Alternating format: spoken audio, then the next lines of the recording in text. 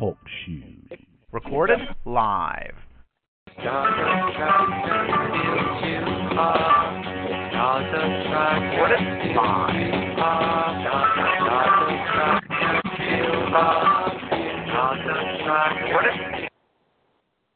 Hello, everyone. Welcome to a special 2016 Olympic Marathon Trials edition of Let'sRun.com Track Talk. I'm Weldon Johnson, reporting live from Los Angeles, joined across the hallway via the beauty of a 5-foot telephone call, Robert Johnson, and we've got Jonathan Galt in Boston and Steve Soprano in Virginia. Welcome, everyone. What's up, Weldon? It's hard to believe we're less than, 48 hours, 36 hours from the 2016 Olympic Marathon Trials. Day one of the press events has concluded here. We have some interesting audio from Desi Linden, Luke Skedra, and then they were the sort of two headliners of the press event.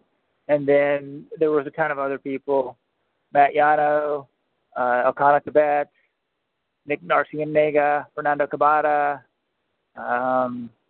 Kellen Taylor, Annie Bursagale. I can't think of them all right now. Bobby Curtis, yes, good audio from Bobby Curtis. I'm not sure where to begin. Robert, sort of, having landed in LA, at the athletes, there's a certain vibrancy and buzz at the Olympic trials. What was your main impression from today?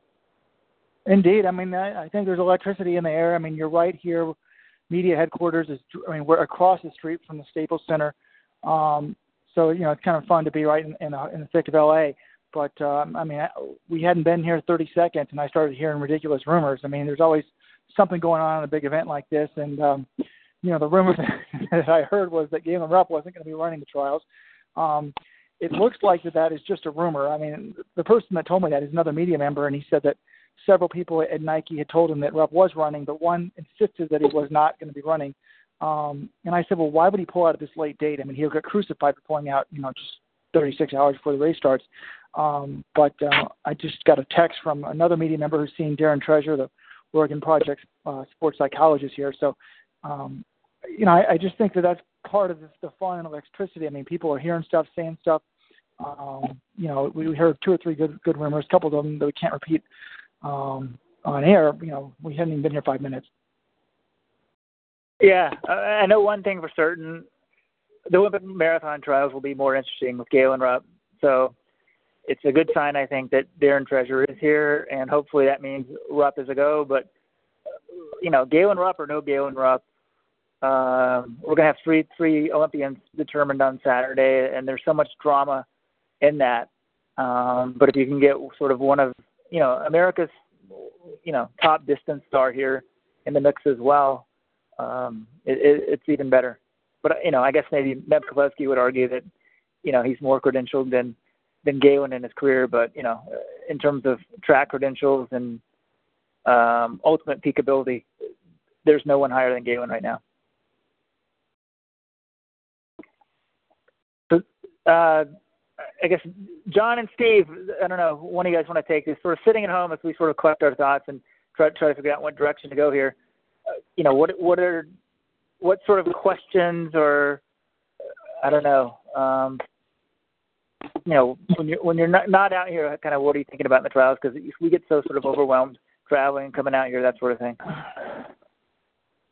I think excited is the best way to put it. This race only comes around once every 4 years, and the last time it came around, I was still in college. I hadn't, embarked on my journalistic career yet, so this is the first chance I'm getting to look at it from that point of view, and it's exciting. It's these people pour several years of training into it, and it all comes down to two and a half hours on the streets of Los Angeles. And the outcome of that race is going to have a huge impact on everyone, pretty much everyone who runs it. It's going to be a big moment in their life. So it's just exciting to have that happen. And really, it's sort of like how I felt before the Super Bowl. last week. I'm just excited and waiting for it to happen, except this one only comes around every 4 years.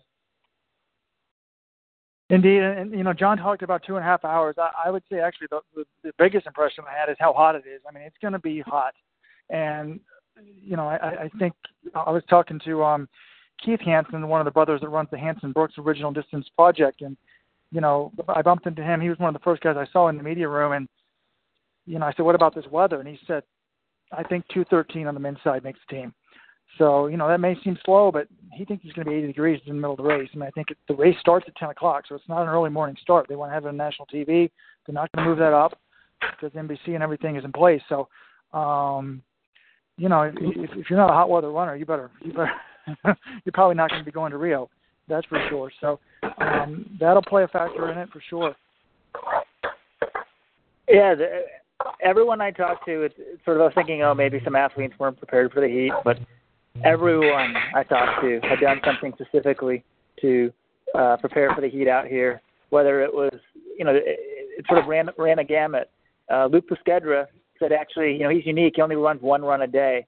He bikes for a second workout of the day, and he was biking. He's been biking in his house. He had the heat at 75 degrees, and sort of once you talk to Luke, we're gonna have some audio from him hopefully later in the show. But he's kind of a obsessive compulsive isn't the right word, but sort of that sort of leave no stone unturned, do a little more than maybe you should that a lot of runners have that makes them great, but can also be the greatest downfall. He's got a little bit of that in his personality. So he's like, well, I thought it was going to be 75 in LA. So I jacked up the heat in my house to 80, and he would just bike in full sweats. He said, long sleeves at 80 degrees in his house as he was babysitting his kid. So Luke kind of laughed. He said, well, it's going to be 80 out here, so I'm glad I had the house up an extra 5 degrees, even though his wife, didn't like that. I'm sure it's pretty unpleasant being in an 80-degree house in Oregon in the winter.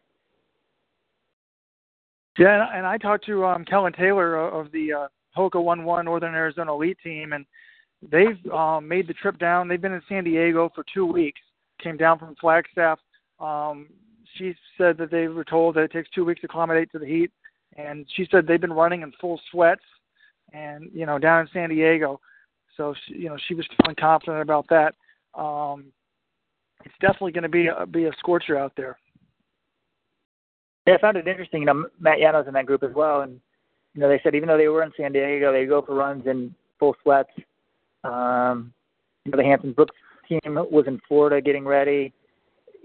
People, that's the beauty of the Olympic trials. Like everybody wants to be an Olympian, you get a shot every 4 years. So it's a great measuring stick of where America is as a marathoning country because you might have a 211 here or 225 there, 227 there, but it's usually not one place. But if you want to be an Olympian, you got to do it here. So we sort of see where America's at and what we've got.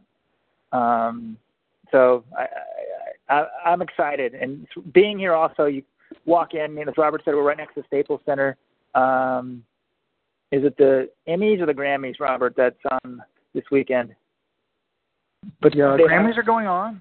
The Grammys. They have the red tent set up, so it's right there. Then you go literally like a quarter mile away. It's the Marriott's the Athlete Hotel. There's all these, skinny people drinking coffee in the lobby, and all the athletes stay here, including the, B qualifiers if they want to pay their own way, including the $30 entry fee that it's ridiculous USATF makes them pay. But there's just a certain buzz about the Olympic trials that you don't get elsewhere. I mean, it's the Olympics. It's every 4 years. Yep, and don't get me started about that $30 fee. We didn't get here in time for the Max Siegel, head of the USATF press conference, unfortunately. And that was definitely one of the questions I was going to ask them. I mean, Max and USATF have been bragging about how revenues have doubled, but really most of that seems to be because the Nike contract has doubled. And if things are going so well, why, and they want to treat this as a professional sport, why are we charging the B qualifiers $30 each? I mean, it's going to raise, $10,000? That's absurd. And, there's people from USATF staying in the Ritz-Carlton probably blowing $10,000 this weekend. So that, to me, is ridiculous. But, I don't really want to focus on that.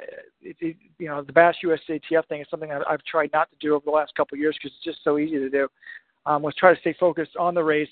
And I think, the majority of our audience is male, so should we start with the men's race and talk about, what we find most interesting there? Sure. Sure. And if you're just joining in, you can post your questions in the chat box. You can actually dial in and be a guest at 724-444-7444.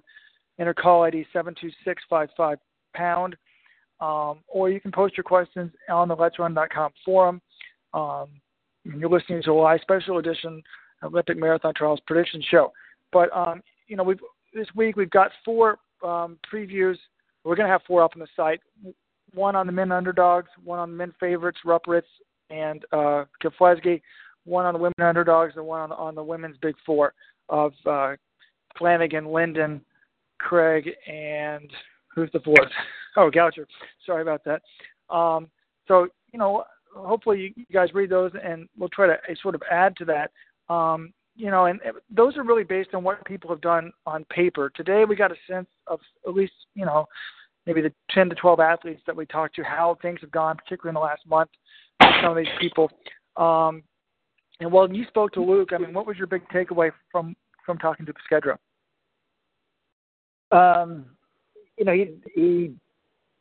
My big takeaway is that he's ready. I didn't talk to anyone. I think if you show up at the press conference, you're ready. I was talking to Jill Greer, the USATF communications director. I said, Jill, how do we determine who's here? Why isn't Galen Rupp here? And she said it's pretty much an open invitation, and the top athletes, if they want to show up, they show up. But if you think about that a little bit, if you're probably not fit or not ready to go, you're not going to want to show up. So most of the people indicated they were in very good shape, or maybe the top shape of their life.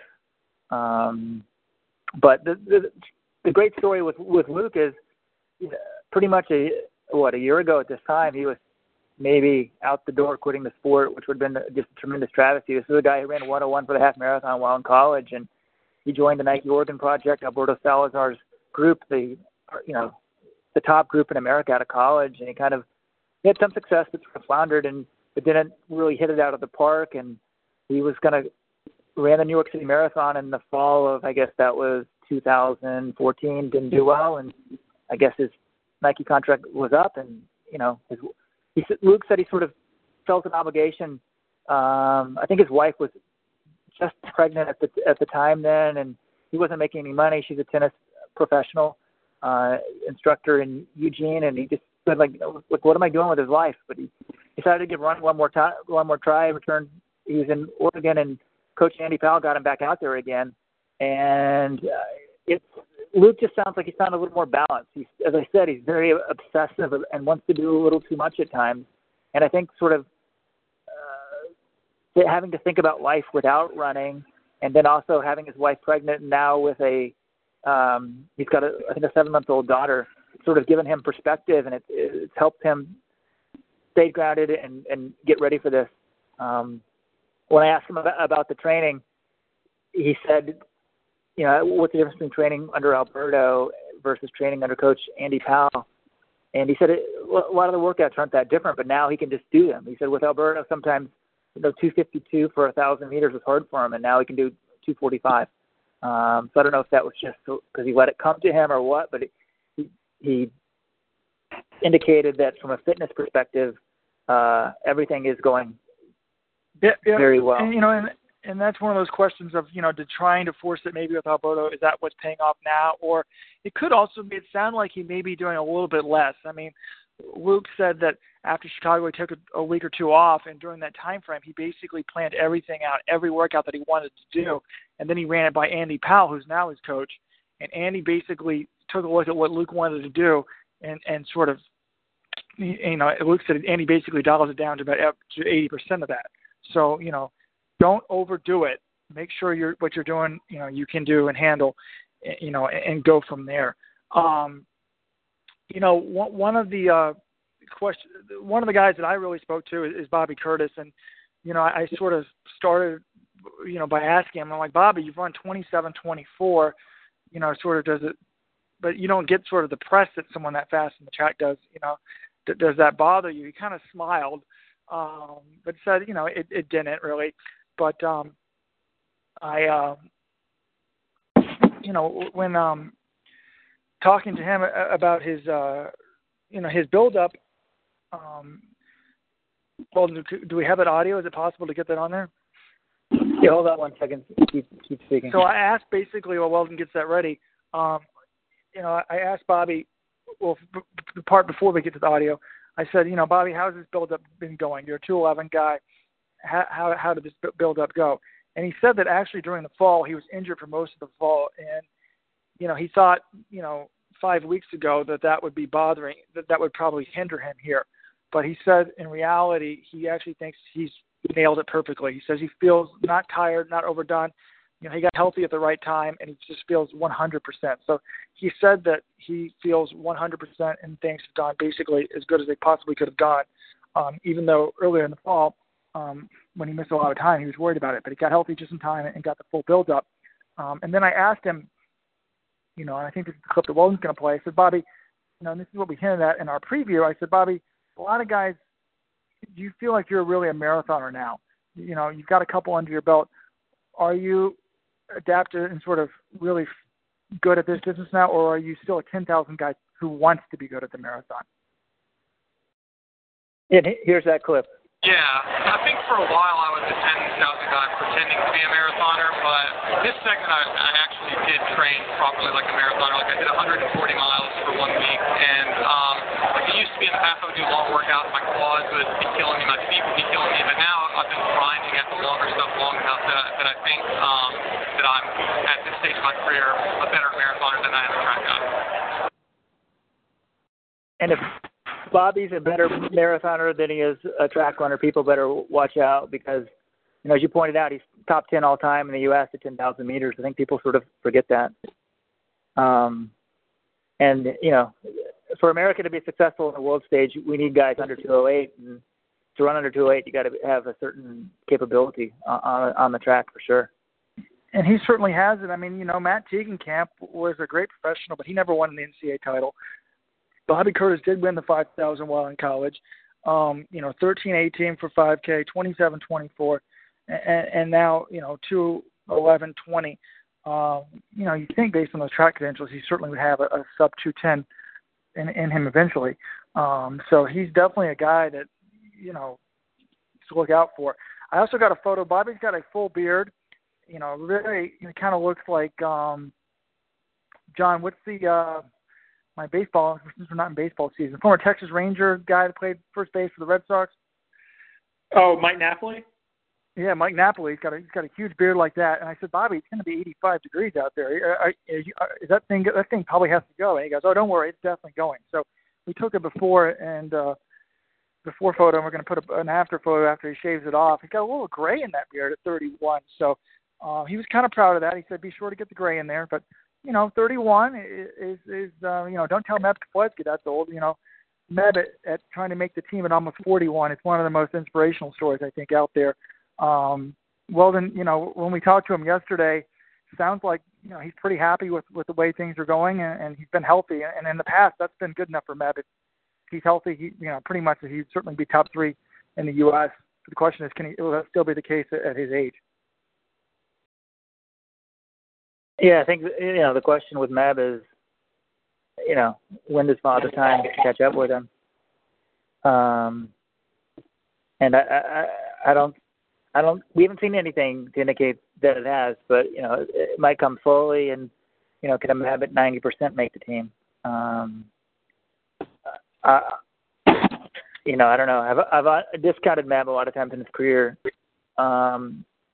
Never, not saying that he wasn't a good runner, but thought, oh, he won't do that well. I never thought he'd win in New York, never win in Boston. He did both.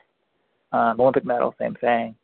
But now that he's 40 and I'm 42, this time I'm hoping I don't reverse jinx him because I would like to see him do well and make that team. Weldon, what I think you said was interesting about can he make the team at 90%? I mean, I think the truth is pretty much all of his recent marathons, he's been probably around that number. I would say somewhere between 80 100%, because I was talking to his agent / brother, Howie Keflezighi, a couple of weeks ago, and he was basically saying that, when he came into New York in 2014. Meb, I think he wound up fourth in that race, something like that. But had a long summer, and that was after the summer after he won Boston. He had a lot of press commitments and stuff like that. His build-up was not ideal and got a sort of a late jump on it, but he still produced, a hell of a performance. And then last year, the guy had to stop and throw up 5 different times over the final 5 miles or something, and still, wound up with a relatively solid finish. I think he was 8th in Boston. So, I think the thing with Meb is if he just gets there in one piece to the start line, he's going to produce a pretty good performance, and that's why, even though he turns 41 years old this year, that's why I still think he's probably going to make this team. Yeah, I mean, that's really the big question is, do the big three take down the 3 spots? And, I wrote an article that we put up on Let's Run today that, where I tried to come up with reasons why they wouldn't make the team. And after doing that, I kind of, honestly, to be convinced myself, thought, I still would be shocked if Galen Rupp didn't make it. I know it's his debut, but even Meb, basically, when we talked to him yesterday, sort of acted like Rupp had one of the spots. So, but, at the end of the article, I was like, if you told me that Ritz, he's moved away, he's no longer training at altitude, he doesn't make it, Meb's 40, almost 41, he doesn't make it, that wouldn't shock me. But the big thing with Ritz is he sounds like he's really loving the process. He may not be in the Oregon project, he may not be at altitude, but he's found a fire to prove that he can do it by himself. So the fact that he's motivated, makes it's hard to discount either one of those guys, to be honest. But Craig Virgin was at the media thing today. He's working, I guess, for a blog. He said, I asked if he was doing TV. He said, no, he's writing for a blog. And he's like, by the way, thanks for all the coverage you guys do at Let's Run. And he's like, I couldn't find any bios on anybody. He's like, I've been reading your previews. He was sort of critical of why some of these USATF and stuff didn't have bios out like a couple weeks ago, so he could get ready for everything. But Craig said to me, he's like, this is how I think is going to happen. He's like, I think Meb or Ritz, one of them is not going to make the team. He's like, the problem is I just can't decide which one. So, if one of them falters or two, that leaves a spot open, and obviously Curtis is a prime candidate to take it, as is Elkanah Kibet. And Weldon, when you went over to talk to him, I said, be sure to ask him, he's ran, 211, or was it 212 in Chicago this year? I said, be sure to ask him now that he's training with Sam Chilanga, how that's going. He's changed coaches, and actually, Chilanga's making his debut, so who does better in practice? Who's the better marathoner? And what did he say when you asked him about that type of stuff? He essentially said that they work together and they don't, they help each other out, and no one's in better shape than the other one. I wonder secretly one of them has to be and sort of knows it, but, a good training partnership, maybe if you don't go to the well all the time, you may not exactly know. It is sort of interesting how guys even who train with each other can work well together, but a lot of the Oklahoma One guys are involved with other people in Flagstaff and know how they're doing, or I heard Brett Gotcher's name mentioned a couple of times. Nick Arciniega's friends with him and kind of hears how the training's going. So people definitely start talking. And the one thing that what we only agreed upon is when someone's hurt, you find out, the athletes find out. So, Ryan Vail not running, people thought that maybe was in the pipeline. Athletes sort of go quiet in social media when they get hurt, that sort of thing. But in terms of Elkanah and Sam Chilanga, sounded like they both have been training very well. Elkanah, for the first time in his life, is able to train while being in the Army, but not having to put in full-time Army hours. And the Army let him go down and train with Coach Lee and Sam in Tucson. So it sounded like it went very well. Elkanah, he's excited with the opportunity to make a U.S. Olympic team. He said in 2012, he dreamed of making the Olympics, and that obviously didn't happen. And he's been in the Army, and I was like, well, why did you keep running? And we had an excellent profile that John did on him, last year. And he said, which I highly recommend you guys Google that on Let's Run and find it. But he said, I thought about not running, but it's part of who I am. I love running, and he kept running, while in the military, while in Kuwait. He had some time in Iraq, but he said it was pretty safe. And come Saturday, he could be a name a lot of people have heard about. Until Chicago in October, almost no one even knew he was an American citizen. So fortunes can change quickly in America, and I think that's sort of the American dream. But also, Robert, you talked about talking to Craig Mosbach and how Ritz or Meb might falter. I talked to Craig Virgin. Oh, Craig Virgin. Interesting, because I was about to say, I talked to Craig Virgin, and his take, was in general that at the trials, one of the big guys you think doesn't make it. So there's always one spot sort of open in the air, and usually two are sort of filled by a big name guy. But the question is, who is that guy? And also the other big question is, how does Galen Rupp do? Steve, you got any thoughts on Rupp's marathon debut? I think Steve is just on mute. Yeah, I'm here. Sorry. I had the phone muted. I'm really excited for it, obviously. And the big question it's just going to be, is he a marathoner? We see it pretty often, guys who are really good at 10K, really good at the half marathon. They can't put it together in the marathon. But then, you see guys that are the opposite there, even better at the marathon. And, we really don't know until he runs it. He obviously does a lot of the same training as Mo Farah, both coached by Salazar. And, people criticize Farah's debut a lot, thought it wasn't too impressive or anything, but it was 2:08. It's really not too bad of a debut. I would say it was underwhelming, but it was certainly not bad. And if Rupp kind of produces at that level, he doesn't have to run 2:08, runs 2:09, he's going to make the team. So I'm excited for it. Definitely adds a really interesting element. Yeah, I really, again, this is Robert speaking, I'm not worried about him not being a marathoner. I guess it's possible, and I point out, half of the guys, Rupp is 15th in the world in 10,000 all time. Of the 14 guys faster than him, half of them have never broken 2:08 in a marathon. But that doesn't really concern me because I feel like Rupp doesn't need this race. Why would he be running the marathon unless Salazar, who, former New York City marathon champion, was very confident that he would do it? I know you don't know for sure, but I assume that they're confident based on the workouts that he can do it. Now, the one thing, even if he bombed, we wouldn't necessarily know that he's not good at the marathon because it's going to be so hot. For some people, running in hot weather, running in regular weather, it's like a different sport. Now, Rupp has shown in the past that he can do well in the heat. And his 27, what do you run, 27:07 at Worlds this year, or whatever. It was ridiculous. In the heat of Beijing was very impressive, but that's not necessarily the same thing as running a marathon in that heat. And, the conditions are slightly different. Like when I was talking to Bobby Curtis, I said, Bobby, how are you in the heat? And he goes, well, I've been up and down. He's like, what I've determined, or at least he's like, what I hope is true is I think I'm good when it's hot and dry, which is LA, and I'm bad when it's hot and humid. So, it'll be a drier heat, hopefully, for some of these guys.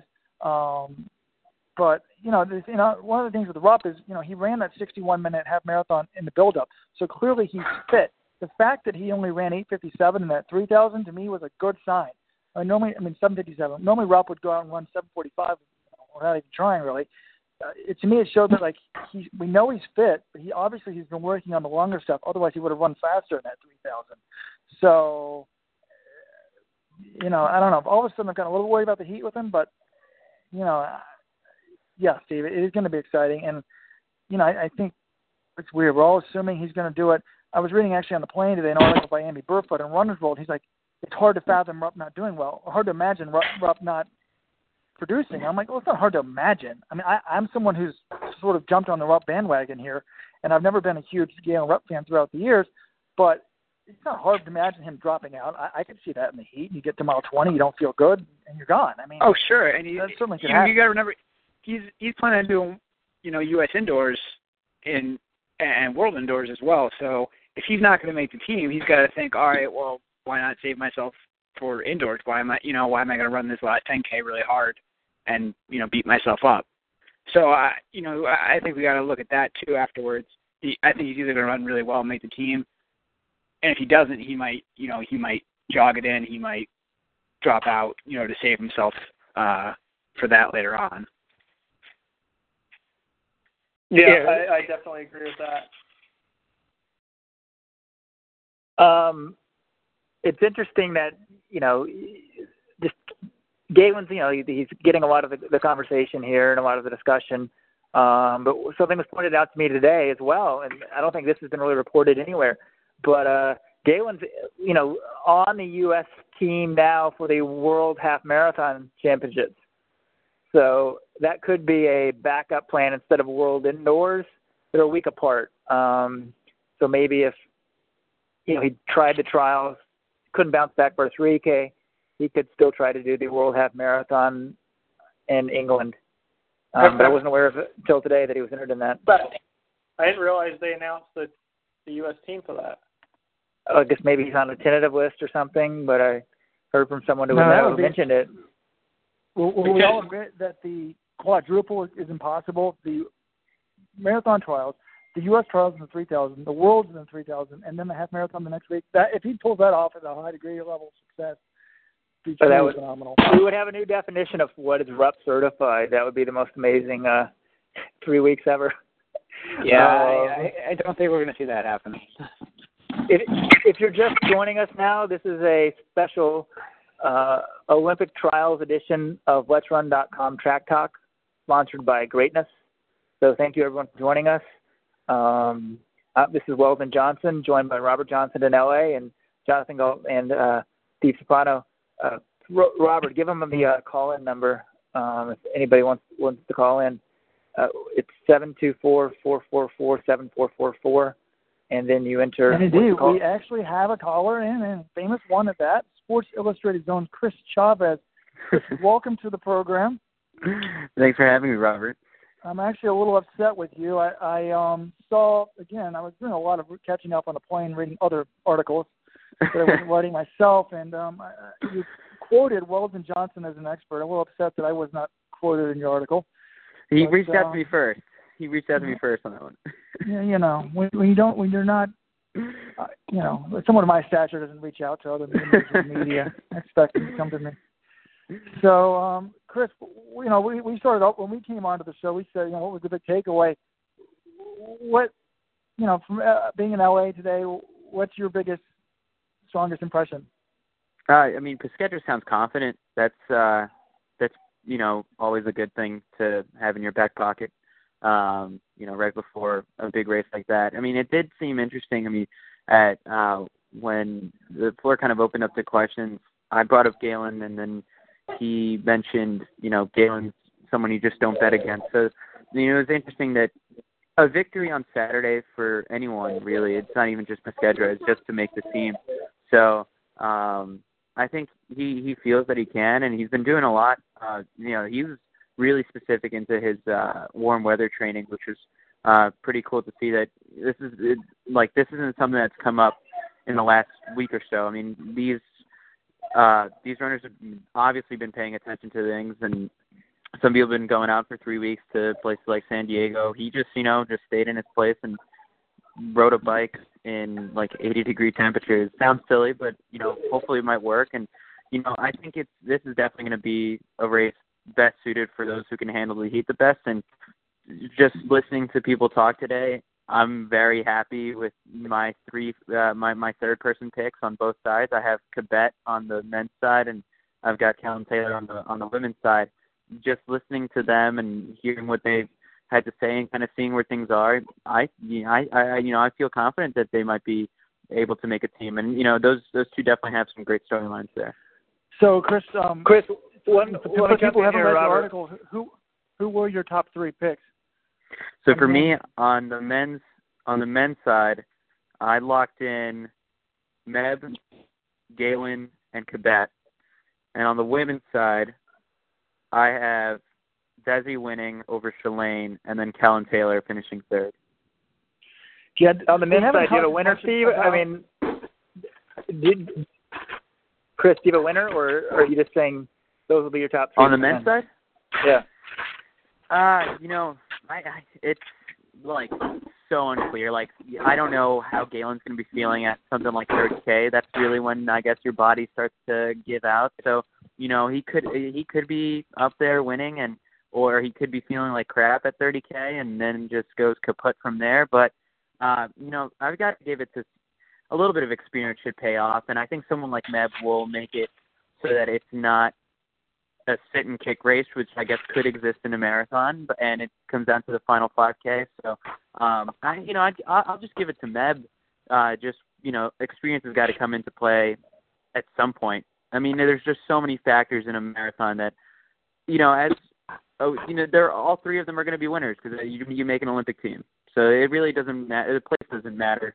I guess prize money a little bit, but yeah, I'll go with that. I mean, there's a certain amount of bragging rights and glory that comes with winning the trials. I mean, it's definitely. I think Rupp was actually asked this in an interview after that 3K, and he, was asked like, "Oh, do you just want to qualify, or do you want to try to win?" He's like, "Well, you always run a race to win." So I think anyone who has a shot, to be the Olympic trials champion, they'll definitely take it.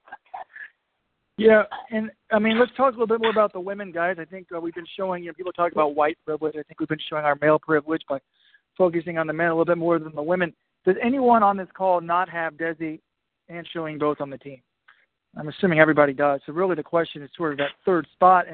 And Chris, you picked Kellen Taylor, of the Hoka 1-1 Northern Arizona Elite team. And, the thing that struck me in talking to her today, and I've never spoken to her before, was just, she's really intense. She kind of reminds me of, Desi is such a ferocious competitor. Kellen is a woman who went to Wichita State, ran 4:34 in the mile there, 16:01. So actually, just like Desi, didn't break 16 in the 5K. But right after college, sort of, had a child, and she sort of said that was a little bit of a surprise, and then got back into running. And she said she's shocked that she feels like she is a natural at the marathon. She's run 2:28 in her debut, and her coach Ben Rosario said she just takes to it. She's been training with a guy who just ran 2:25, a male who works her out. So she is an interesting person, and her future career plans are to be a firefighter. Chris, I heard you talking about that. So yeah. I guess if she likes fire, she shouldn't be. The heat shouldn't worry her too much, right? Not at all. She hasn't really started taking tests or anything like that for the whole fire thing. But yeah, if you're gonna be dealing with heat at some point, this will be nothing. A little bit. Obviously, though, some visualization should come into play here. You could picture yourself going into a burning building to save, a family. Why not, just toughen it out for 26 miles, 2 hours plus a little bit. Yeah, and she said all of her training's been geared towards, running a 225 type effort. I don't think she'll run 225 in this heat. So that's interesting. And then, the star woman at the press conference today was Desi Linden, Boston Marathon runner-up. And when people asked about her fitness, she said that, she thinks that she's in better shape than when she qualified. I think her qualifying time was 2:23. But she doesn't think she's quite the same type of shape that she was in Boston last year, 2015, when I think she was, fourth place. She didn't run, the time wasn't all that fast, but she was fourth in Boston. And she said that was sort of by design. And, I guess some of the other people in the field, maybe this is arrogant, but I view this as very prudent. She's like, it's better at this point. I don't need to be 100%. This isn't the Olympics. This isn't Boston. Right. I'm not, it's not win. Where winning is the one goal you want to do. The main goal here is to be top three. So she said, it's better to be 95% and healthy than to risk going for 100 and end up injured. Yeah, we've actually, Robert, we've got that audio. Let me play that clip. From 2012 to now, I think I'm well ahead of my qualifier 3 Boston. I guess that was 2014. I don't think I'm quite as fit as I was in 2015 Boston, but I'm significantly closer to that. I think it was kind of a calculated risks preparation where, I don't need to be 100% for this if it's going to cause me to get hurt. So 95 is good if I'm healthy and feeling fresh. So somewhere in that ballpark, I guess. So there it is. That's Desi Linden in her own words. And Robert, you actually did a really good job of recounting them because you had no idea I had that clip ready to go. But I think it shows a lot of wisdom and shows how she does have, something, a little cushion to work with.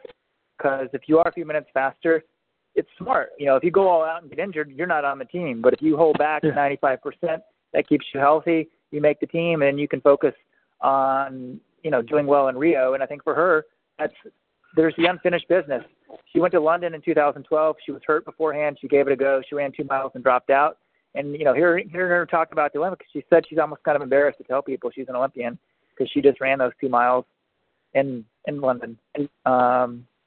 Chris, did you talk to any other women today? I'm trying to think off the top of my head. No, for the most part, I just wanted to kind of really lock it in with and just have some confidence in my pick with Kellen. And then I talked to Quebec for a bit, but no, that's kind of it. And then I just stuck around with Luke. Yeah.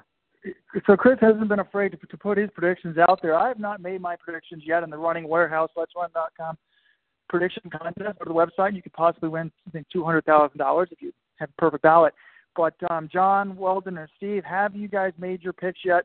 Be interesting. Also, I assume before the race, maybe Saturday morning, Weldon can put a compilation of the Let's Run audience, who people are picking. But John, have you narrowed down your top 3 picks? I was thinking about this a lot on my run today. It's I haven't actually entered them into the contest, but I have decided on top 3 men and women. And do you want me to give both genders or just go with one to start? Let's hear them both.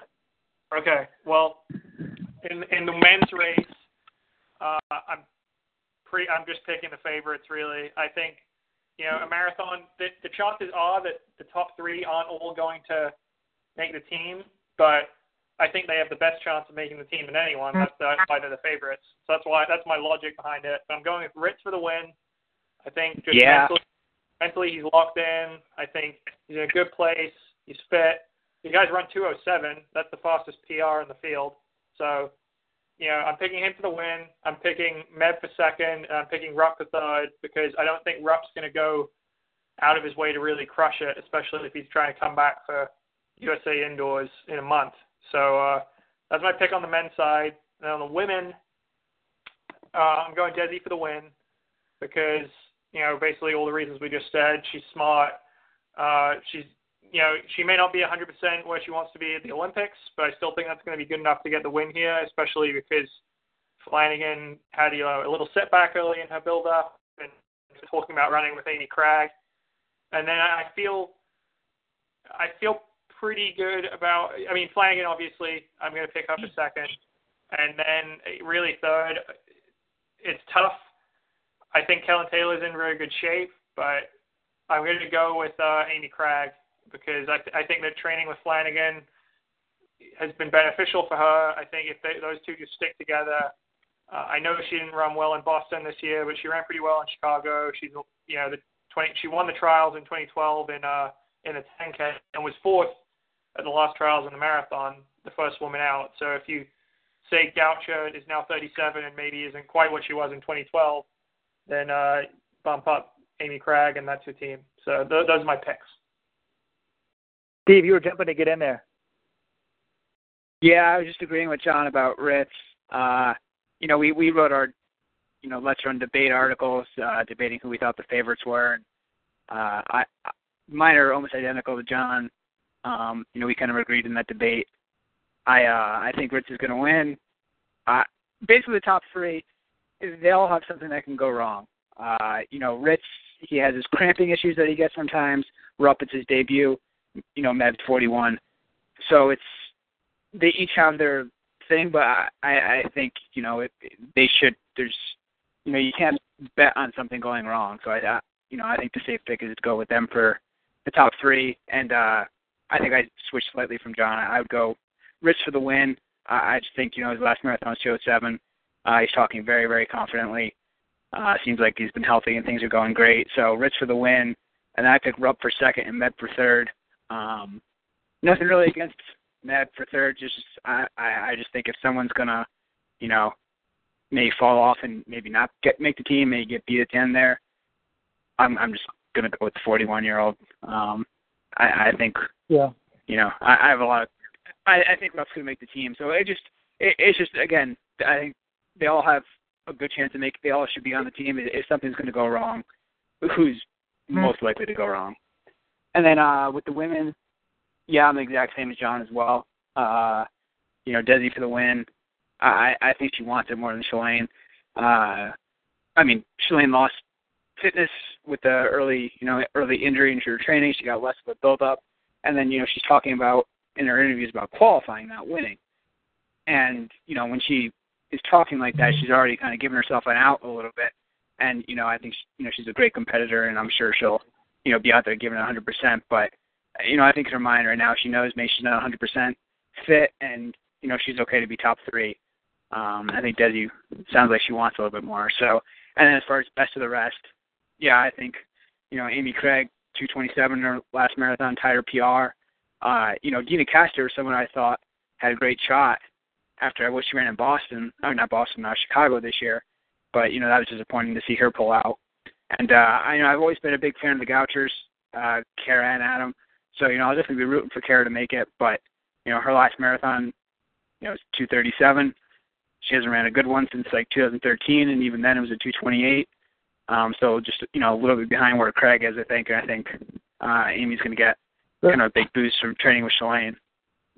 Yeah, the one thing I'm struck by is there's been no real rep for Kara Goucher, and I think in some ways she reminds me of Ritz on the men's side in the sense of, her last marathon was only 2:28, and that was in 2013, but I think she was lacking in motivation. I saw her in Boston I don't know what year that was, 2013, 2014, and she was apologizing to Jerry Shoemaker. She's like, I promise you I'll be more motivated. So, in January of that year, she wasn't really training. I think the move home has rejuvenated her. She's back with Wetmore. It's like, let's prove these people wrong. So I think she's a very dangerous person to discount. I'm not ready to make my top 3 picks right now. I think probably Linden is a smart pick for the win. But, we're going to be wrapping up the show pretty soon. But one thing I'll say that I think everyone will definitely off on is Rupp on the men's side. I think Rupp either wins this race or he's not making top 3. I don't see him sort of getting third now. He's either going to rock this thing or just decide he didn't want to do it. So feast or famine for Galen Rupp. I hope so. I don't know if we can get the caller in. That. We have a guy, guest number 29. I'm going to try to unmute you. I'm not sure where you are, but can the caller speak? Who are your predictions? Maybe he's afraid to speak. Anyways, well then. The feast or famine thing with Rupp, I thought was a interesting thing, and I'm going to reward everyone listening to this special edition, Olympic Marathon Trials edition of LetsRun.com Track Talk, sponsored by Greatness, by revealing the current top 5 from the LetsRun.com Running Warehouse Prediction Contest. If you get a perfect ballot, you win $216,000. So I encourage you to go to LetsRun.com, enter the contest, tell your friends. We're going to have it so you can play in a group versus friends. But prior till about 10 minutes ago, we had Dathan Ritzenhein was the overall favorite on the men's side, even though Galen Rupp had way more first-place votes. So essentially that meant a lot of people were picking Rupp to win, but then if they weren't picking him to win, they were picking him out of the top 3, which is what Robert talked about. But Galen Rupp now officially is the favorite for the 2016 Olympic Marathon Trials. Galen Rupp in first. He's got almost twice as many first-place votes as Dathan Ritzenhein, and then Meb's got about half of what Ritz has. So it's Rupp, Ritz, Meb, Luke Paskedra, a guy who has not even been mentioned, I don't think, on this show. Jared Ward did very well, won the U.S. championship in L.A. last year in the heat, and people, it's a known fact that he runs well in the heat. And then Bobby Curtis, Diego Estrada at 7, O'Connell Cabot 8, Sam Schling 9, and Nick Arcianega 10. Then you got to go down there. There's a couple guys I heard who are out of the top 20 who were mentioned today at the press conference. Brett Gotcher by other runners and Scott Smith. So it'll be interesting to see how that goes. And sort of the Rupp, what Rupp does, it's on everyone's mind. Yesterday, thanks to Generation UCAN, we spoke to Meb Keflezighi. We were going to just post the 10 minutes with him on the show. We're not going to do that now, so we encourage you to go to Let's Run. The whole audio is there. But when I asked him about Rupp, at first Meb almost sounded a little bit defensive. He said, Galen Rupp will be an addition. He'll have to run 26.2 miles on that day. But, then he essentially pointed out something that was pretty obvious and true. He's like, I'm fortunate to be in the position that I'm in. Everyone else is trying to do what I've done. Win Boston, win New York, and win an Olympic medal, although Rupp has a medal. I have nothing to lose. Him being there is an interesting element. we know what kind of style he runs in Alberta and all that stuff. It is one less spot to compete for, probably. So essentially, he was, kind of saying, like, Rupp's going to make the team. And that was very reminiscent of what Luke Skedger said. And Chris sort of alluded to this earlier. I'm going to play this audio. This is from this afternoon. The race, or? I think I've never bet against Galen. I think that if you try, it's going out of your way to try to beat, it's with any person. If I try to beat Mev, if I try to beat Nathan, there's always someone else, and I think you can't underestimate anybody in the field, but yeah, looking at Galen, he probably is the favorite based on 10K, and what he's done in 5K, what he's ran the mile, and I guess the mystery is that it's going to convert, and I think everybody's converting. So that was Luke, saying never bet against Galen. And it's hard to argue with it with that logic. He's sort of head and shoulders above everybody else on the track, but that's the beauty of the marathon, and that's why they run the race. So hopefully everyone will be watching it live on NBC, 1 p.m. Eastern on Saturday. I think I'll skip out sort of giving my predictions. I think I'm sort of in the Chris. Agreeing with Chris, I think Elkanah Kebet can make it, and I think Kellen Taylor can make it. So, I reserve the right till Saturday to make my official picks. But I don't know. Are there any more dark horses essentially on the women's side? Sarah Hall, we haven't mentioned. Some people picked her. Oh, actually, I didn't reveal the top 5 on the women from the Running Warehouse prediction contest. We've got Desi Linden 1, Shalene Flanagan 2, and they have dominate the first place votes. Then Amy Craig 3rd. She's kind of comfortably ahead of Kara Goucher in 4th. Sarah Hall 5th. Kellen Taylor 6th. Selena Burla, who was here today. Annie Bersigo, who I spoke to. She's coming off a knee injury. I saw her in Dallas in December, and she hadn't run more than a half marathon. That was the first time she ran a half marathon. She did the race there as part of the Road to Rio relay. And since then, she's been in Colorado Springs, training in the Olympic Training Center. She's been training on treadmill to get used to the heat. She says she's run 35K, and she's, the goal is to make the team. Janet Boscom is 9th, and the Ethiopian-turned American Mystiker Demise is 10th. So that's your top 10 on the women from the Running Warehouse, Let'sRun.com prediction contest. We encourage you to play and get your picks in there.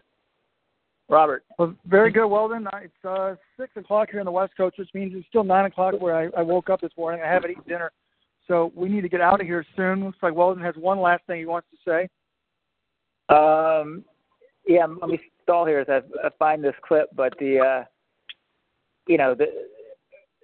amazing to sort of, I was asking some of the athletes, I was asking Annie Bersigo that if she ever takes a step to sort of take a step back and just appreciate being in the Olympic marathon trials, or is she, so focused on making the team that, she can't appreciate it. And she was honest. She said, well, it's hard for me to appreciate it. I want to make the team. But there's collectively so much work put in, and, the clock doesn't lie, and we all run and sort of deal with the same things. And I think maybe this is how we'll just wrap up the show. We can have this quote from this audio from Desi Linden. She was asked, she had said, I guess a couple months ago, that she's about to embark on the unsexy part of marathon training. And, she was asked today what exactly the unsexy part of marathon training is. And here was her answer. It's, that's just the grind. It's 125-mile weeks. It's being ridiculously tired and wanting to fall asleep in your soup, and but getting the fuel in and going to bed at 9:30 and waking up at 6, and it's the process. It's not pretty.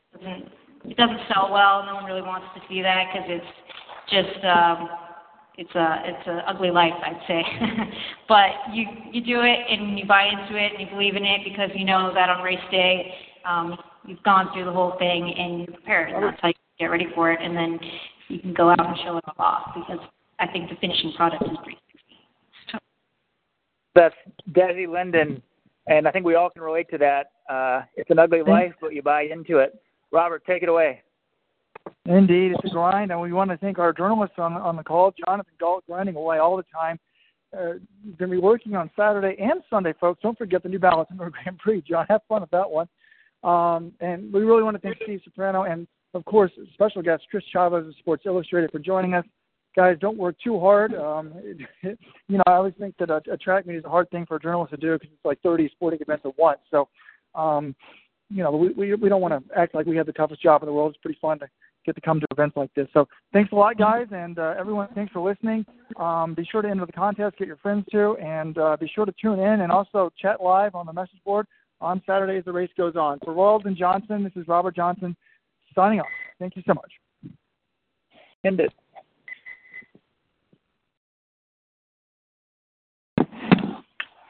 So we're not live now?